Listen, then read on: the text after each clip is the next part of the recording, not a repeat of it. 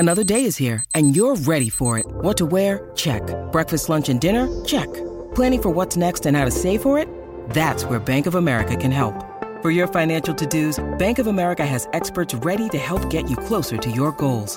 Get started at one of our local financial centers or 24/7 in our mobile banking app. Find a location near you at bankofamerica.com/talktous. What would you like the power to do?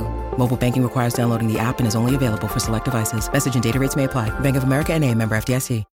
When you need mealtime inspiration, it's worth shopping Kroger, where you'll find over 30,000 mouth-watering choices that excite your inner foodie. And no matter what tasty choice you make, you'll enjoy our everyday low prices, plus extra ways to save, like digital coupons worth over $600 each week. You can also save up to $1 off per gallon at the pump with fuel points. More savings and more inspiring flavors make shopping Kroger worth it every time. Kroger, fresh for everyone. Fuel restrictions apply.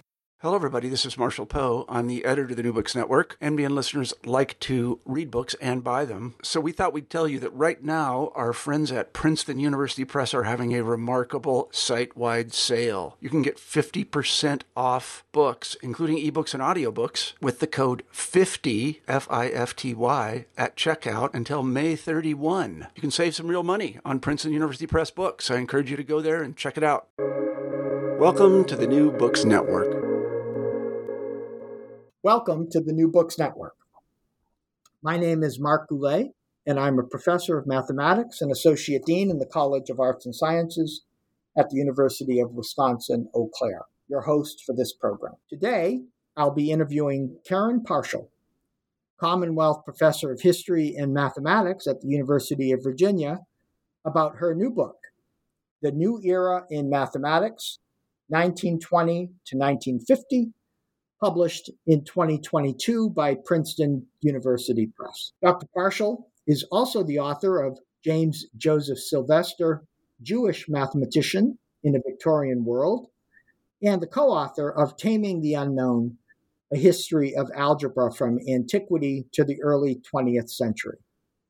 She was a 1996-97 Guggenheim Fellow and a 2012 inaugural Fellow of the American Mathematical Society. She's a 2018 winner of the Albert Leon Whiteman Memorial Prize of the American Mathematical Society for her outstanding work in the history of mathematics and for her work on the evolution of mathematics in the United States and on the history of algebra. In 2020, she was elected a Fellow of the American Association for the Advancement of Science.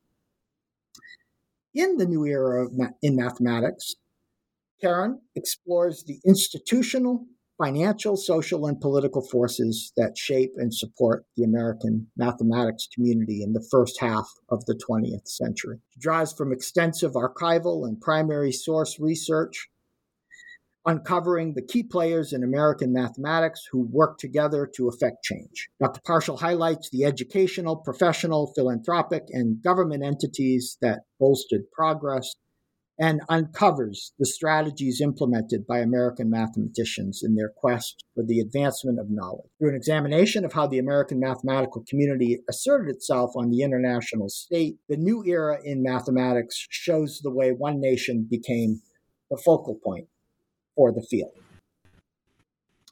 Karen Parshall, welcome to the program. Thanks, Mark, for having me. I really appreciate your interest in the book. Yes, certainly.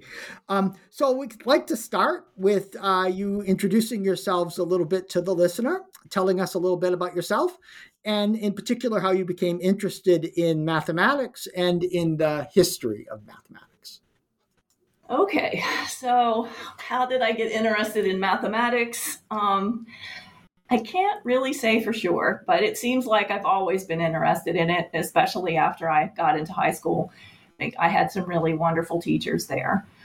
But then I went off to college at the University of Virginia, having decided to major in mathematics and French. My paternal grandmother was French, so that's where that interest came from. But serendipitously, it was in a graduate French class that was being given by the visiting professor from France that year that, as a third-year student, I discovered the history of science as a field. the course I was in was ostensibly on 18th century French literature, but in fact, it was on 18th century French philosophers of nature. That's an old-fashioned term for scientists. Jacques Roger was the professor, and he was, unbeknownst to me, but I soon came to find out, the leading French historian of biology of the day. And he took me under his wing. So at the end of that semester, he took me aside and he said he really thought I should consider a career in the history of science, especially given my language training and my work in mathematics. I mean, I didn't even know it was a field. So this was, as the French would say, a moment privilégié for me. Everything kind of came together and it was like, whoa, this is it. So I did my graduate work at the University of Chicago in the history of science, but given Chicago's curricular open-mindedness, the courses I took for my PhD were in history of science, and mathematics. And I had two different advisors, Alan Debus in the history of science and Yet Surstein in mathematics. So I've kind of had a foot in each field ever since. Thank you. So this particular book seems to be a work that you've been interested in pursuing for a while. I could tell a lot went into it. A lot of significant research went into it. Maybe you could say a little bit about what brought you to that. What brought you particular to this book? Why this book for you at this time? Well, the very first book I did was with David Rowe, and it came out in 1994, and it was called The Emergence of the American Mathematical Research Community, 1876 to 1900. So in that book, he and I looked at the Americans who were interested in mathematics, particularly in that last quarter century. And it's there that we identified the beginnings of an actual community where you no longer had isolated mathematicians kind of teaching here and there, but a kind of critical mass happened or had happened by around 1900. So we looked at the different mathematicians involved. We looked at the work they were doing. We looked at the educational situation in the United States at the time that helped mathematicians develop research agendas. We looked at the influence of Europe on American mathematicians, because at that point in time, we really didn't have the programs here to train people at that level. And so a lot of Americans who wanted to do mathematics went to Europe, and particularly to Germany. So it's been a long time since I've been interested in American mathematics. But then, as you mentioned, I did a bunch of work on Sylvester. He actually, even though he was a British mathematician, he was the reason why that book's dates go from 1876 to 1900. He came as the first professor of mathematics at Johns Hopkins, which was the first real graduate program in mathematics in the United States. So yeah, I've had an interest in American mathematics for a long time.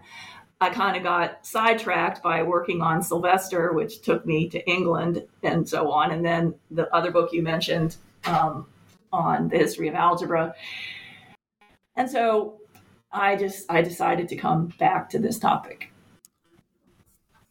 Thanks. So at the time, the turn of the 20th century, what impression do you discover the rest of the world has about the state of mathematical research in the United States and maybe in Europe? Okay. So I think I've got to start by figuring out what we mean by the rest of the world at the turn of the 20th century. So the way Americans conceived of it, mathematics at the time was European, hands down. So the rest of the world, from their point of view, would really mean only Europe, not China or Japan, not the Middle East, not South America, not Africa, not India or Australia or New Zealand. except perhaps those last three, insofar as mathematicians there participated in the British mathematical scene.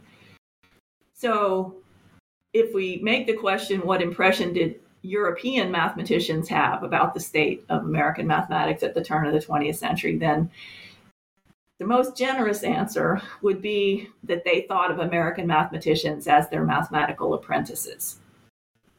And that assessment would be fair, especially given the fact that American would-be mathematicians had gone to Europe for their more advanced training. And given, as I said just a minute ago, strong graduate programs were largely lacking in the US until after 1900, with the exceptions of Harvard and then Chicago beginning in the 1890s, and then Harvard also beginning in the 1890s.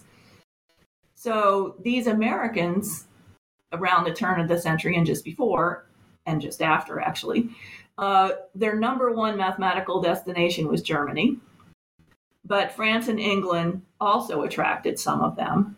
And as I was saying, this is one of the things that David and I did in our book, The Emergence of the American Mathematical Research Community. So that would be the most generous assessment that American mathematicians were, that the Europeans thought American mathematicians were their mathematical apprentices.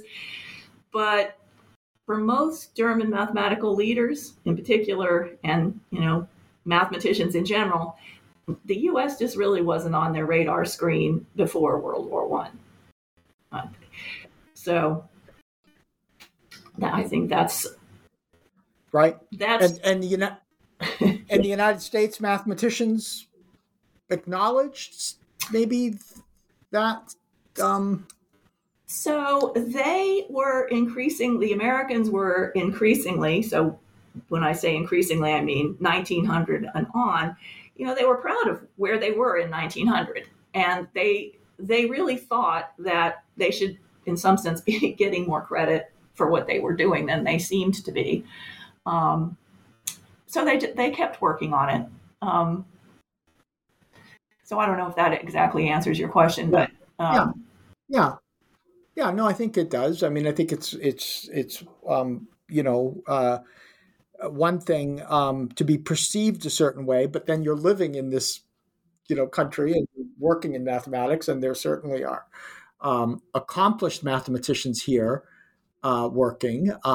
But in volume, I think, for those of us who are mathematicians could look at the list of people with positions in at other parts of the world and the United States and maybe recognize more at the time from Europe in terms of names associated with theorems that we might be familiar with or areas of work. And so one name that comes up as a prominent name throughout the book in this era, perhaps a little bit before, but certainly in this era that you write, is Oswald Veblen, a preeminent mathematician at Princeton through the early part of the 20th century.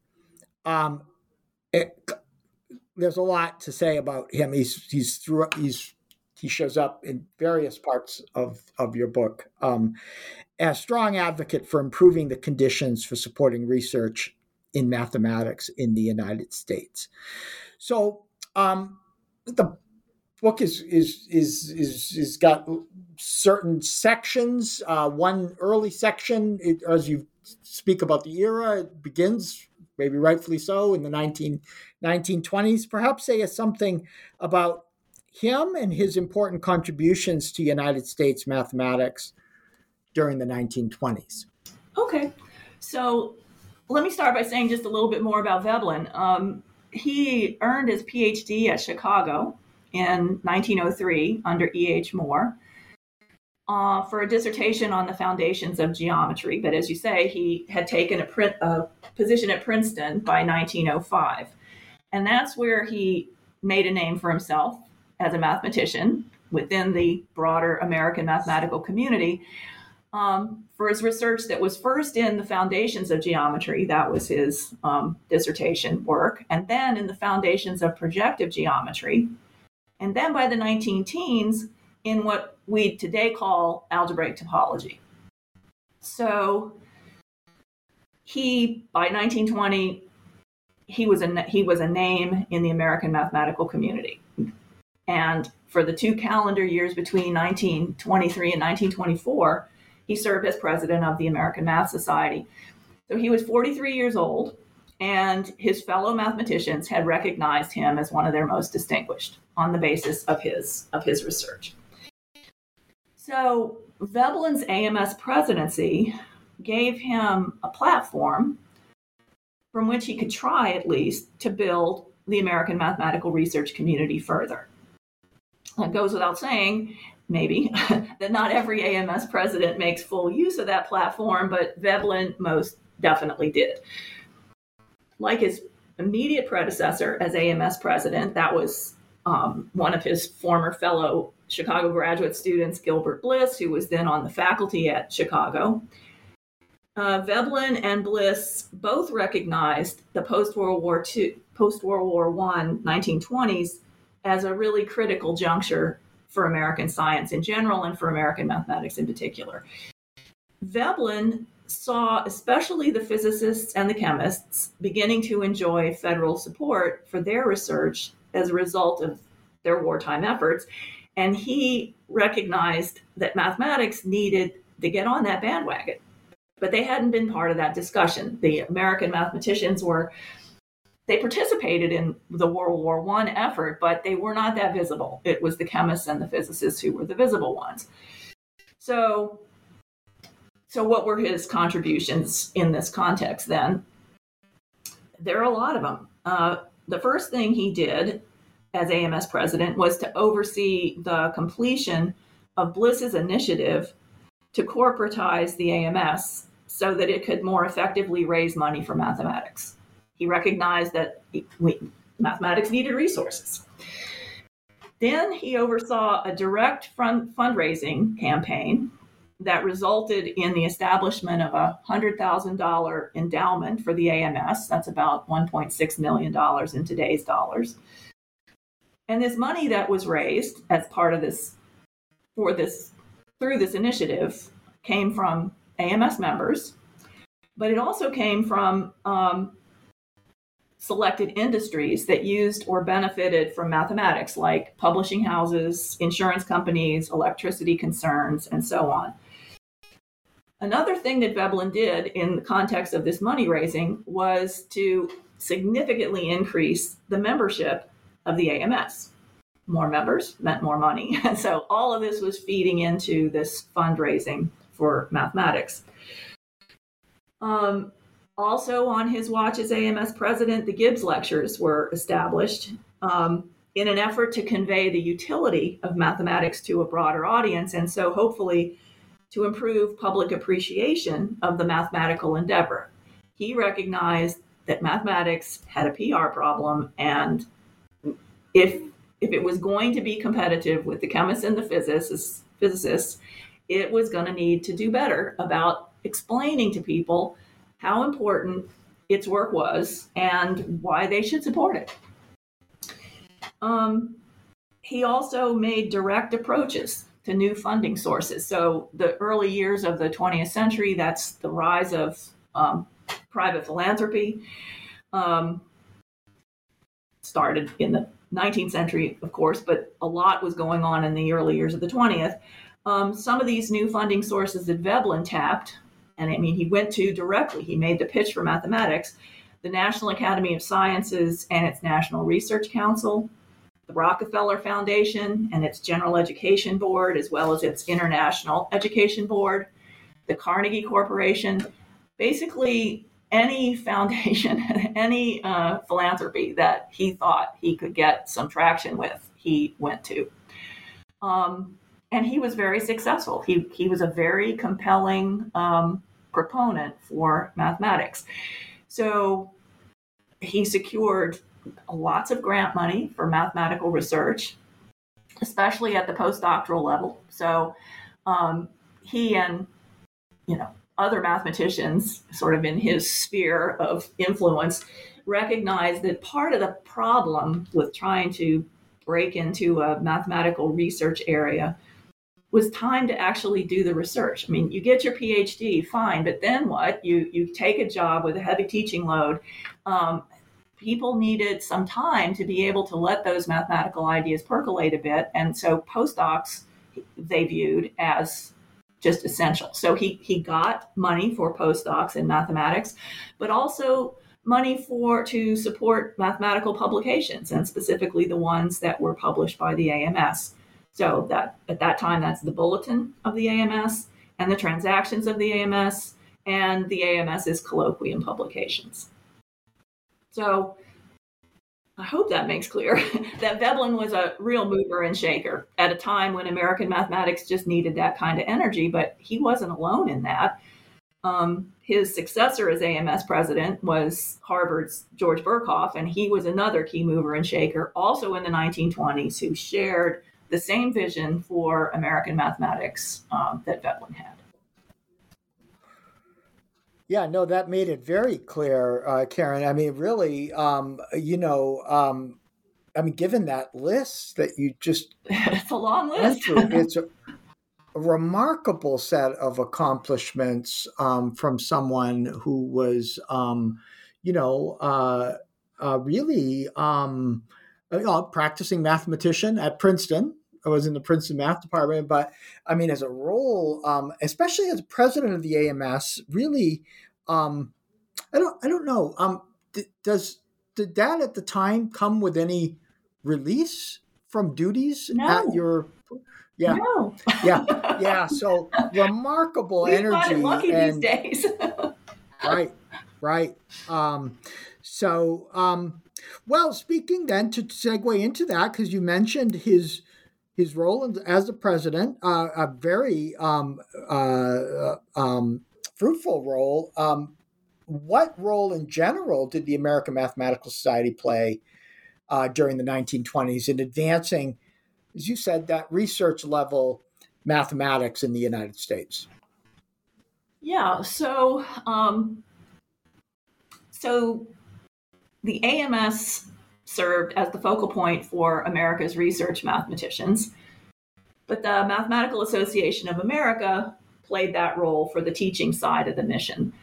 And the memberships of those two organizations then, like now, overlap significantly. So, a lot of what I'm about to say will be specific to the AMS, but we can't forget that the MAA was also doing a lot of these same things, just towards the teaching mission, which meant that they weren't ignoring the research mission either. But anyway, so we've really got two societies working towards some of these things in complementary but somewhat different ways. So how did the AMS specifically advance research level mathematics? Well, okay, this is another long list. It organized both national and regional meetings for the direct communication of mathematical research and for the interchange of mathematical ideas. So, lines of communication. It published its two journals, like I just said. The Bulletin had been founded in 1891, and the Transactions had been founded in 1899. So, two publications, again, lines of communication. It sponsored the Gibbs Lectures. That was Veblen's initiative, but after he was no longer president, it persisted. It still is an AMS initiative. Annually, there's a Gibbs Lecturer. And the goal was and continues to be building of bridges to other disciplines and raising awareness of mathematics utility. The AMS also began publishing mathematical research books, specifically its colloquium lecture series.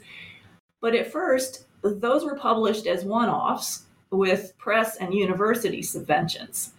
But after 1914, the AMS started paying for them itself. So now it's in the business of publishing mathematical monographs. And that was expanded in 1925. That was on Birkhoff's watch as AMS president, to include book manuscripts that weren't a product of a series of colloquium lectures. So it's the 1920s that the AMS is not only publishing research journals, but they also start publishing research level books. It established prizes and other honors to highlight and publicize mathematical achievements. So the colloquium lectures, that was an honor. The Bochet Prize was started in 1918, and initially it was for the best paper published in the Transactions over the previous 4 years. But after 1933, its purview was enlarged to cover all North American journals, but its subject was limited to analysis. And it was first awarded to Birkhoff for his work on dynamical systems. Then the Cole Prize in Algebra was started in 1922. It first went to Chicago's Leonard Dixon in 1928 for his work on algebras and their arithmetics. And then the Cole Prize in Number Theory was founded in 1929, and that first went to the University of Texas's Harry Vandiver for his work on Fermat's last theorem. So the AMS really played quite a major role in advancing American mathematical research through all of these different ways. Thank you. Yeah, I think that's very helpful. I think to this day, many of us practicing mathematicians sort of recognize the important role that the AMS and the MAA both play together. They're very collegial relationships. Mm-hmm. Many of us have maybe maintained joint memberships in those organizations for years, partly to recognize both the important role that research plays and the important role that teaching plays. And it sounds like at this time, especially, teaching was understood at least to be important and to be being done. But what was needed especially was to recognize the important work of mathematical research among American mathematicians and mathematical institutions. Because the colleges, maybe in particular, but even some of the universities, they viewed themselves more as providing teaching than in fostering research. But that is something that really changes. Okay, so Chicago starts off with a focus on research. Johns Hopkins starts off with a focus on research. But others, it takes them a while, other institutions, to do that. So teaching was always understood that these faculty members were going to be teachers, but increasingly they were also supposed to be researchers. So you mentioned earlier Oswald Veblen in particular's success in accessing and making inroads with philanthropic organizations in support of some of this work. So in particular, your book brings up during the 1920s, a particular well-known philanthropic organization, the Rockefeller Foundation, funded an international education board. And you've also now made mention of Veblen's successor as AMS president, George Birkhoff. Can you say something about how George Birkhoff helped explain maybe to the Rockefeller Foundation or funders things so to better understand the state of mathematics during 1926? What role he played there? What was Birkhoff's assessment of the state of U.S. mathematics in relation to the leading European centers of the time, like Paris and Göttingen, and comparing U.S. mathematicians to European mathematicians? Sure. So as I said, and as you just said, Birkhoff was AMS president. These were always 2 calendar years then. So he was president 1925 and 1926. So given the fact that he was sort of at the head of the AMS and he was a distinguished mathematician and he was a Harvard professor, he was more than a reasonable choice of advisor to the Rockefeller Foundation and its International Education Board.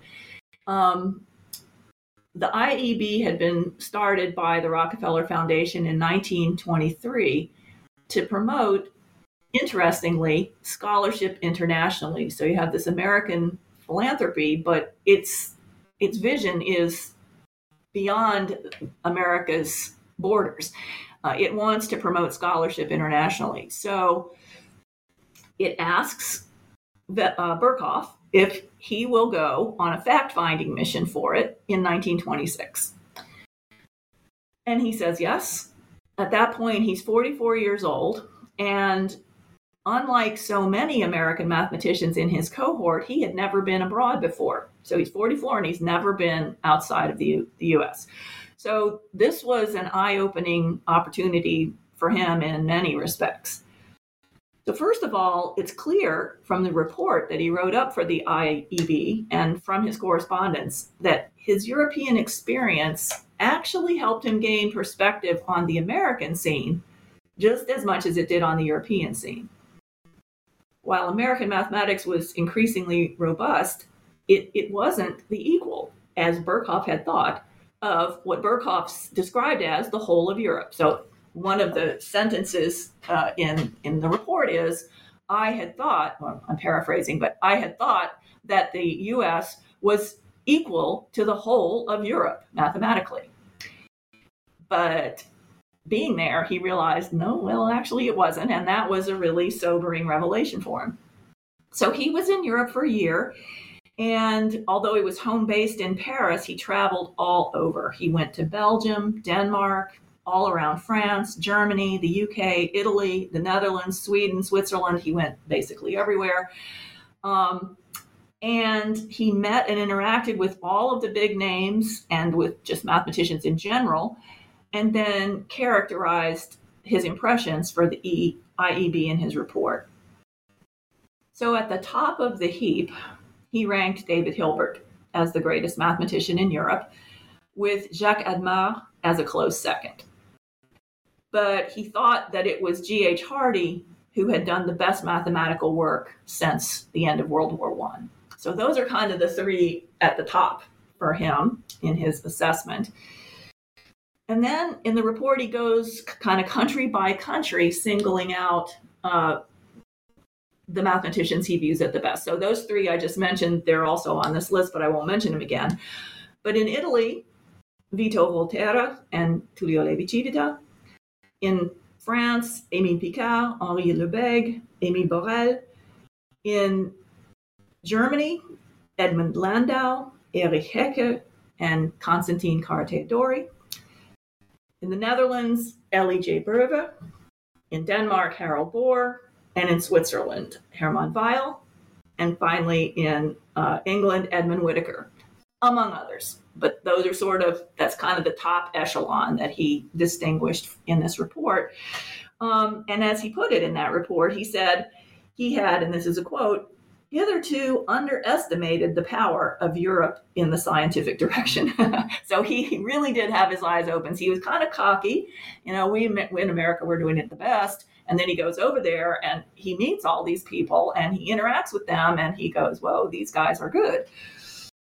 So one thing seemed clear to Birkhoff, Veblen, and others was that it was important both for American mathematicians to go abroad and thereby to bring the strength of their mathematics directly before the Europeans. But it was also important for the Europeans to come to the US to experience the American mathematical scene directly. So it was during his AMS presidency that Birkhoff masterminded the AMS's visiting lecturer program, which designated one distinguished foreign visitor a year to give a series of lectures all over the country. So the very first one was Karateadori, who came in the 1927-1928 academic year. He was followed by Hermann Weyl for 1929 to 1930, and the list goes on, and all the people in the list are of that caliber. But another interesting exchange was that between Hardy, who took Veblen's place at Princeton, and Veblen, who took Hardy's place at Oxford during the 1928-29 academic year. Hardy came away from his experience with the conclusion that mathematical America had bested mathematical Great Britain. And if the Americans had known about that, they would have been very happy. But anyways, it's remarkable that someone like Hardy should have made that assessment.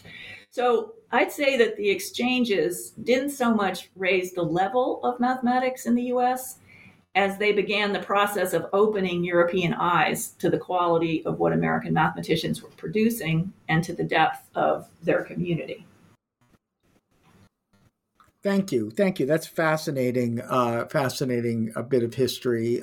Those exchanges and the individuals that Birkhoff got to meet. For those of us in mathematics, listen to a list of names you rattled off. Yeah, Their right. names were associated with important theorems, important works, Right. important areas of the of mathematics at the time, and today.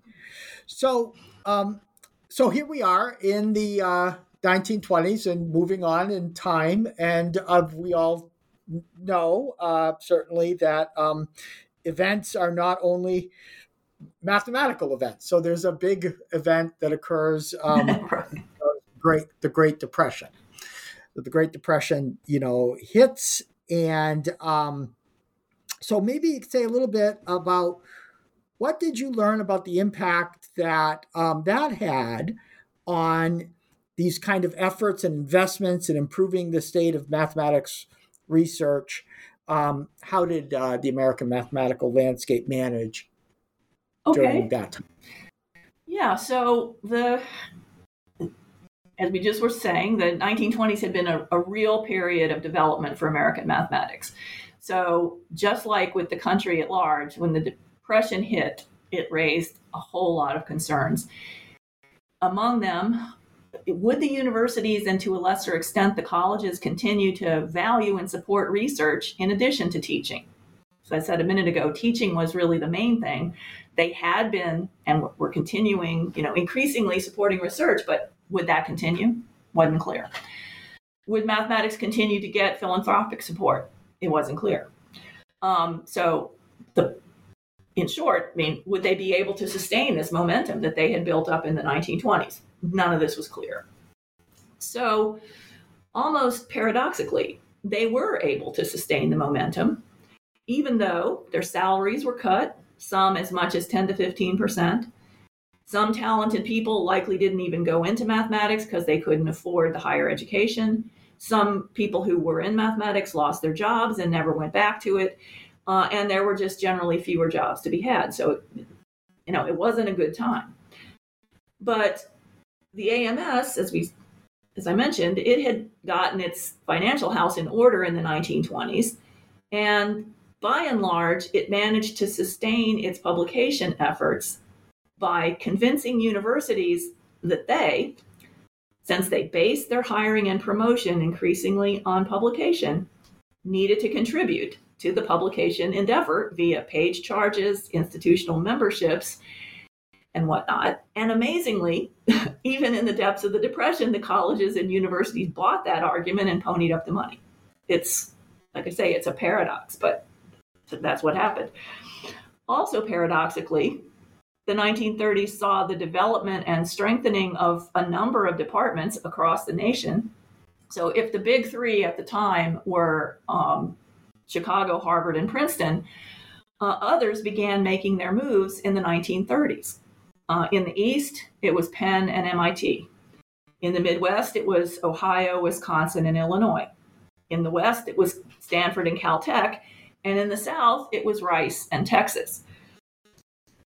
But there was also targeted building of mathematics at other schools, kind of almost from nothing.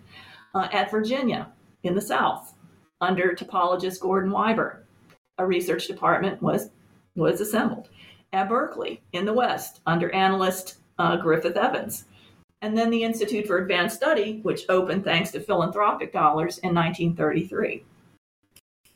There was also the founding of new journals that were independent of the AMS and the MAA. The Duke Mathematical Journal was started in 1935, funded by Duke. And the Journal of Symbolic Logic was founded in 1936, and that was based on subscriptions of the people who subscribed to the journal. So the bottom line is that the American mathematical community had been so strengthened by the end of the 1920s that it had the wherewithal to withstand something even as severe as the Great Depression. It's remarkable. Yeah, that is a remarkable circumstance. I mean, given the financial situation. So short term, in somewhat parallel times, of course, the other major world event is World War II, Hitler's rise. Human rights violations occurring across a lot of Europe. So accepting European emigres became a real thing, post April 1933's Nazi purge, 1938 Austrian Anschluss, the Munich Agreement, the Kristallnacht program. So things were over a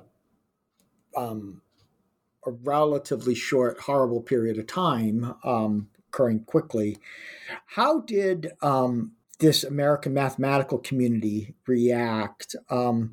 Understandably, there was, I'm sure, impetus to help among some, but they're also not immune to xenophobia and humanitarian, both influences xenophobic as well as humanitarian.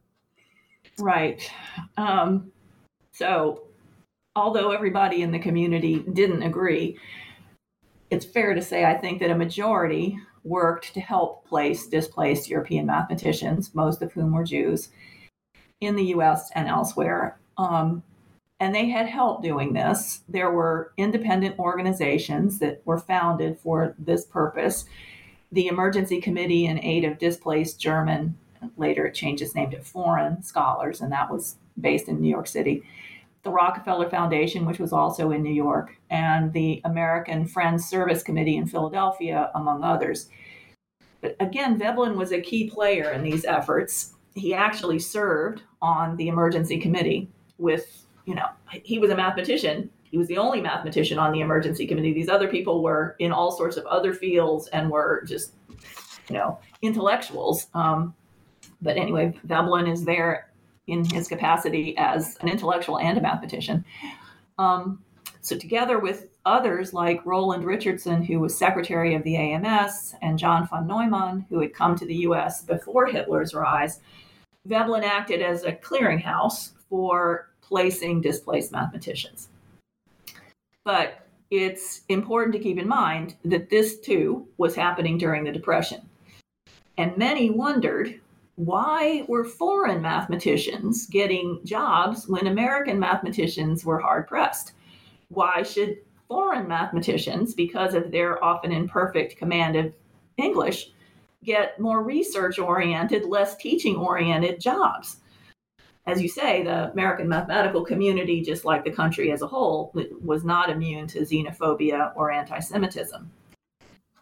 Still, some 120 emigres had found academic or other homes in the U.S. by around 1940.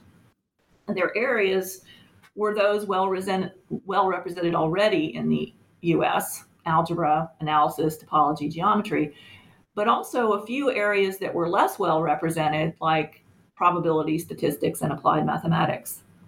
So the bottom line here is that American mathematical networks were in place from coast to coast, thanks to the work of the AMS and the MAA before the early 1930s when Hitler came to power. The American mathematical community already had a critical mass of active and talented researchers. It had resources in the colleges and universities, journals, philanthropic support that enabled it to absorb these emigres, and the emigres were able to participate in a community essentially as vibrant as those they had had to leave behind. So it's, I don't know. I think it's very telling that, well, let me say it this way. The conventional wisdom always had it that the American mathematical community wasn't anything until the Europeans came as a result of the Nazi purge. And I mean, I hope what we've already talked about suggests that that's just not right, that it was in place, it was strong. And while they had a very difficult social transition to coming to the United States, these European mathematicians did not have that difficult an intellectual transition because the community here was was good. I mean, the mathematics was strong, and they recognized that. Yeah, thank you. One thing I found fascinating in this portion of the book, learning about a lot of these efforts, and Veblen's efforts and others, was that of course, as the war was progressing, and the events that I recently referred to and you just spoke to a bit, progressed, the pressures on immigration continued to be there, and at one point there was even a memo I found fascinating, created, that actually graded potential mathematicians and physicists on aspects of performance evaluation, some sort of scholarship, personality, which is sort of fascinating, teaching ability, adaptability, academic position, and even a column for some remarks that might raise serious concerns to those of us sitting on 21st century search committees. But would you care to make any comments about that? Sure. This memo, when I found that memo, I just went, wow, I just hit the mother lode here as a document. So it's called Mathematicians and Physicists Whose Records Have Been Sent to the American Friends Service Committee. And that committee was like the emergency committee. It worked to place these displaced scholars. So originally, all of those organizations that were trying to place these people tried to be strategic. So they wanted to place emigres in such a way as to build and strengthen extant programs, not just in mathematics, but in all areas. So because all of the emigres were not mathematicians, obviously. And they also tried to place only the best, since jobs were so scarce, and they were mindful of the risks associated with xenophobia and anti-Semitism. So one of the refrains that you see in the correspondence of Veblen and others in the 1930s was saturation point. They're always saying, we're about to reach the saturation point. Where the saturation point is on top of us now. So that's why they tried to come up with some way to try to compare these cases. They just felt like they couldn't take everybody. So let's try to take the best. So like you said, this document has this grading scale from A to C minus, evaluating the categories you mentioned: scholarship, personality, adaptability. Age was also a serious consideration because, and like you mentioned, there's this column of comments like impossible as a teacher of undergraduates or too old to be placed. So, I mean, in general, because these emigres would have had to forfeit their European positions and their their positions, yes, but their pensions in particular, taking on an older emigre would have meant the additional commitment of some kind of pension, and institutions during the Depression just couldn't afford it. They couldn't afford pensions for their own people. So, like you said, some of those evaluation criteria and some of those comments would definitely raise serious concerns on 21st century search committees. Absolutely true. But these events were taking place in the 1930s, a different time with different social and other mores. And as historians, I would argue that we need to understand these events on their own terms, in their own time and place, and not judge them through our modern lenses. Okay, I'll get off my soapbox on that one. Thank you on that. Yeah.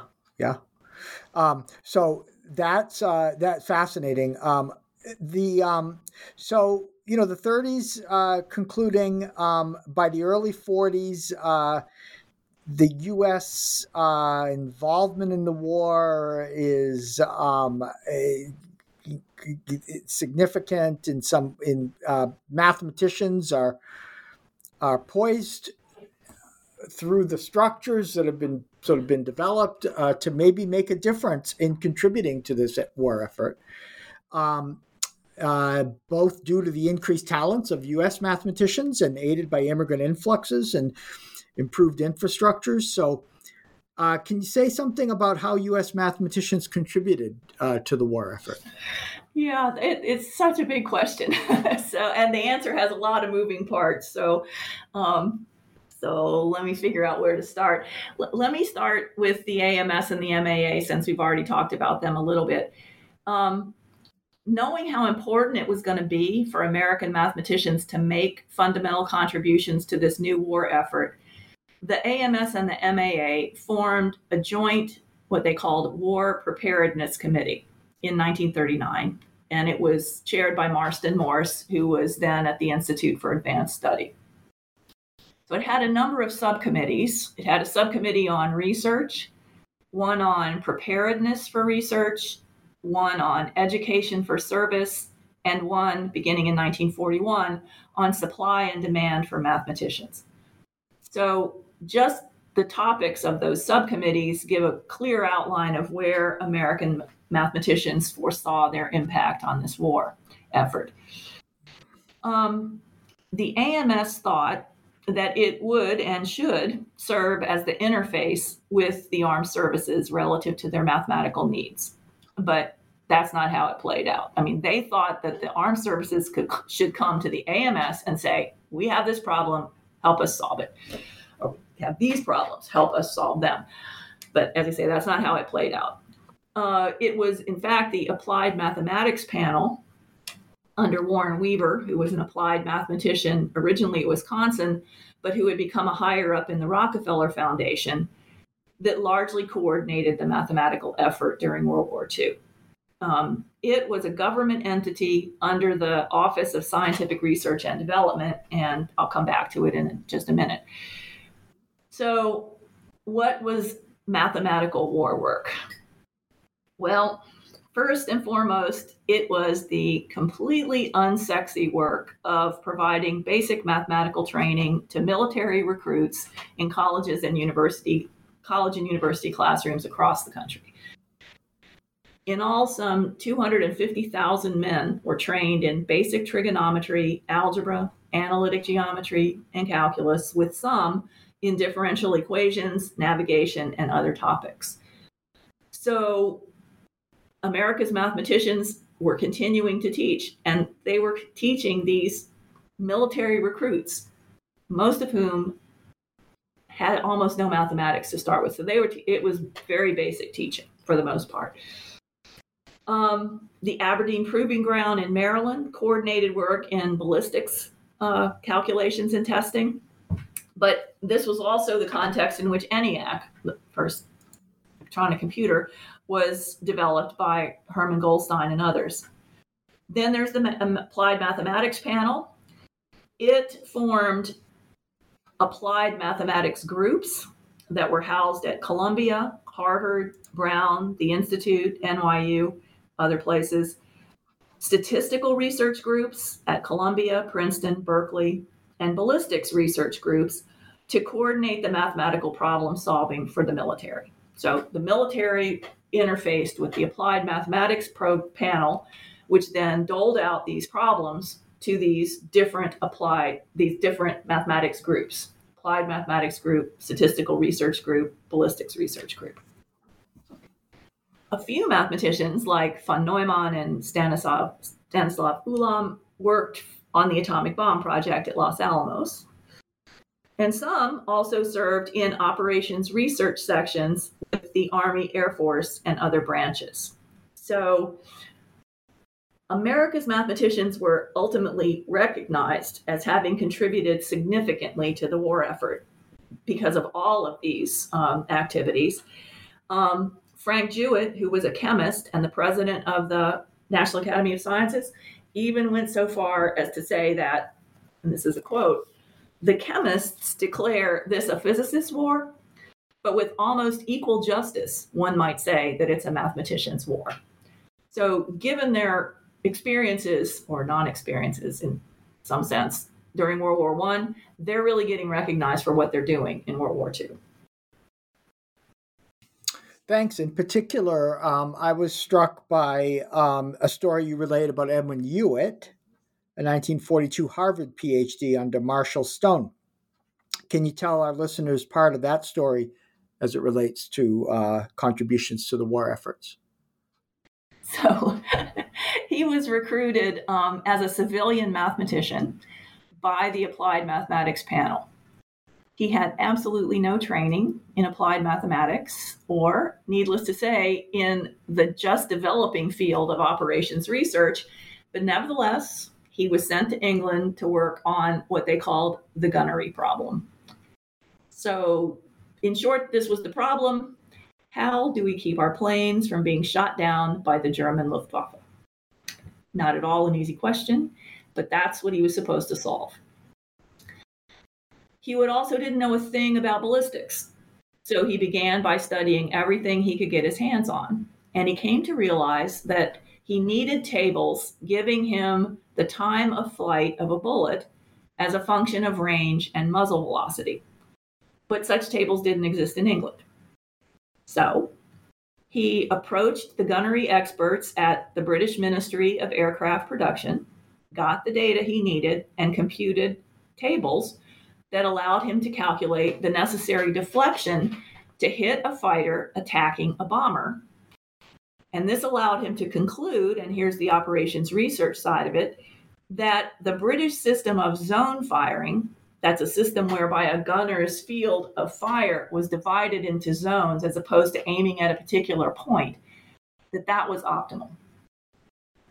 Okay, so that's a pretty big discovery. It's now telling it suggests that the gunners need to be doing a very particular thing in order to get these Luftwaffe planes out of the air before they got them.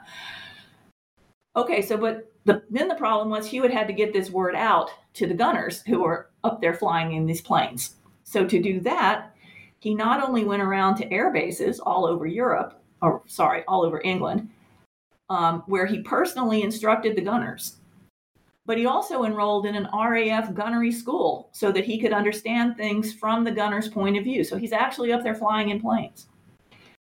In addition to writing a manual in plain English for the gunners to use, he also flew actual missions, one of which was over Cherbourg on D-Day. So this guy, I mean, it's incredible. He ended up being awarded the Army Air Force's Air Medal, and he was the only mathematician so honored. So it really is an incredible story. And he had no training at all in this kind of stuff.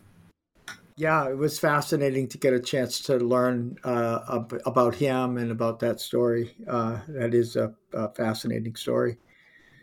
Okay, so the end of the war in Europe, May 8th, 1945, and in the Pacific, September 2nd, 1945, it's going to require more transitions. And many felt at the time the need to establish an ongoing research agenda associated with national security. And one effort in that regard was the attempt to create a research board for national security. So that was created. Maybe you can say a little bit about what happened with that. And also within the Navy, the Office of Naval Research was initiated, and a woman by the name of Minna Rees was tapped to head the mathematics section of that office. And Minna Rees' name appears a few other times in the latter part of the book. So maybe you could say to listeners a little bit about who she was. Okay. So these questions are kind of getting at this question, maybe. What, if any, support was there for research geared towards national defense in the immediately post-World War II period?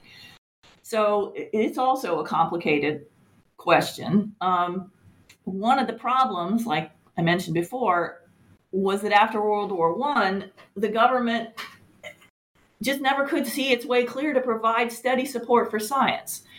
During World War I, the scientists were called in on the fly, and, they did their best, but then the war was over and that was that.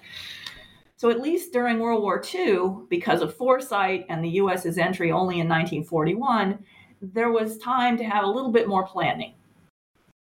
But with the war's end in 1945, the question was, well, okay, should all that planning now just go to waste? Should all those lessons learned just be forgotten? the scientists, and this is not just the mathematicians, the scientists in general were saying, no, we gotta do something about this. And fortunately, they had support from those others outside of science.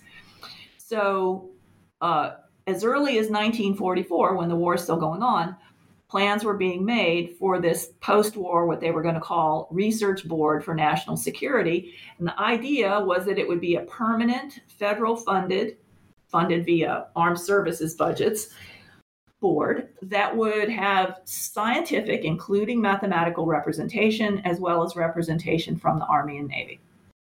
So all that was well and good, but it got hopelessly entangled in Washington politics and ultimately came to naught after almost 2 years of effort. So it came like within epsilon of being founded, but finally it was sort of on a technicality that Congress said it couldn't do this.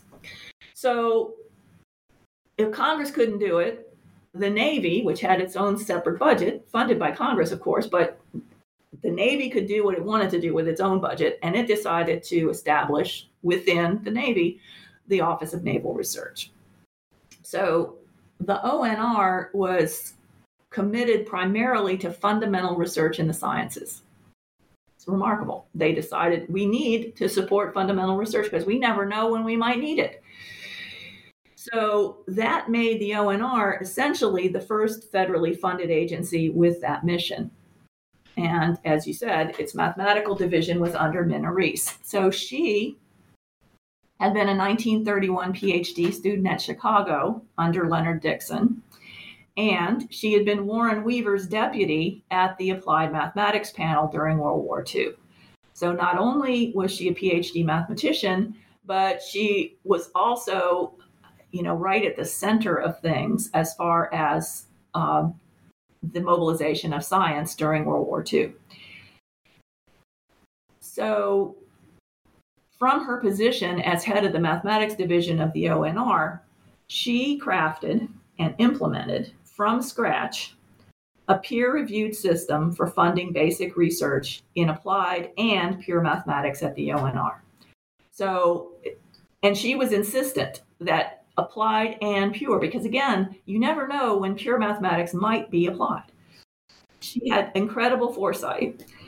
So the National Science Foundation, this would only come into existence in 1950. And when it did come into existence, it was largely modeled on Reese's ideas and her implementation. So she's really important in the post-World War II era relative to science funding in general. Thank you. So in conclusion, maybe you mentioned, so here we are in approaching 1950. What evidence is there that you find for the United States emerging from this period at the conclusion of the era as emerging as equals among Europeans and Russians in research mathematics? Okay. Well, actually, from the point of view of the Americans, it was more than a matter of being equal to Europe. It was a matter of having assumed, as they put it, world leadership. So they were the leaders. They were on top. And just as an aside, short-sighted though it may have been, Russia was less on their minds, at least in the immediately post-war years, say to 1950. So their concept of leadership here has at least two components: leadership in research and organizational leadership. Both are hard, if not impossible, to quantify, but there's evidence that we can point to suggest that American mathematics had become the world leader by 1950. So let me just try out this evidence on you.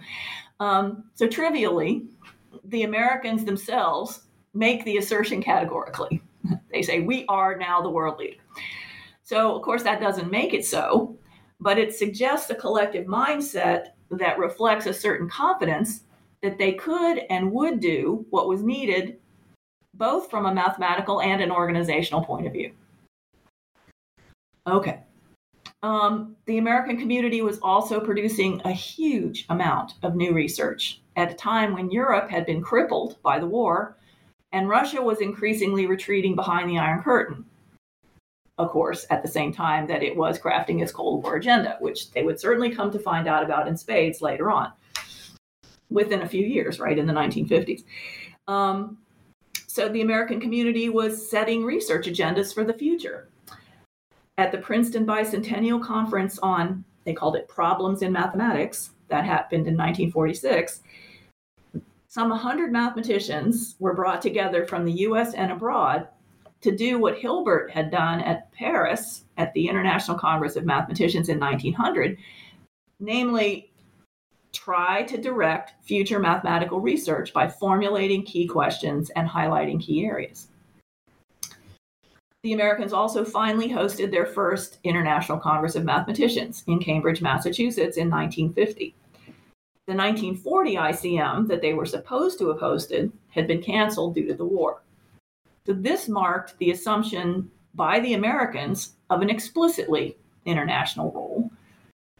And then the Americans, and particularly Marshall Stone, were seminal in the refounding of the International Mathematical Union, also in 1950. So whatever other characteristics a or the world leader in mathematics might have, I think these pieces of evidence must certainly point in that direction at the very least. We also, I'd argue, couldn't make a list like this for any other country at the time. So I guess that's about the best evidence I can give. Thank you. Well, I found the book fascinating. It's a really well researched document with I think a very important period of development for American mathematics. So thank you very, very much for taking the time to talk with us today about that book, about your book. Can you tell our listeners what you're currently up to? Well, so this was a pretty big project and I just finished it. So I'm kind of regrouping and catching my breath at the moment and not totally sure what I'll go to next research-wise, but I think a lot more could be said about this question you asked a minute ago about American mathematicians in World War II. So I might start digging even more deeply there to see what I might turn up, but no promises, but that might be where I start poking around some more. Well, that'd be fascinating. I'll look forward to learning if what you discover there and inquiries. Karen, it was a pleasure talking with you. I appreciate it very much again on behalf of the New Books Network. Thank you. Thank you, Mark. I really appreciated the opportunity. It was a lot of fun.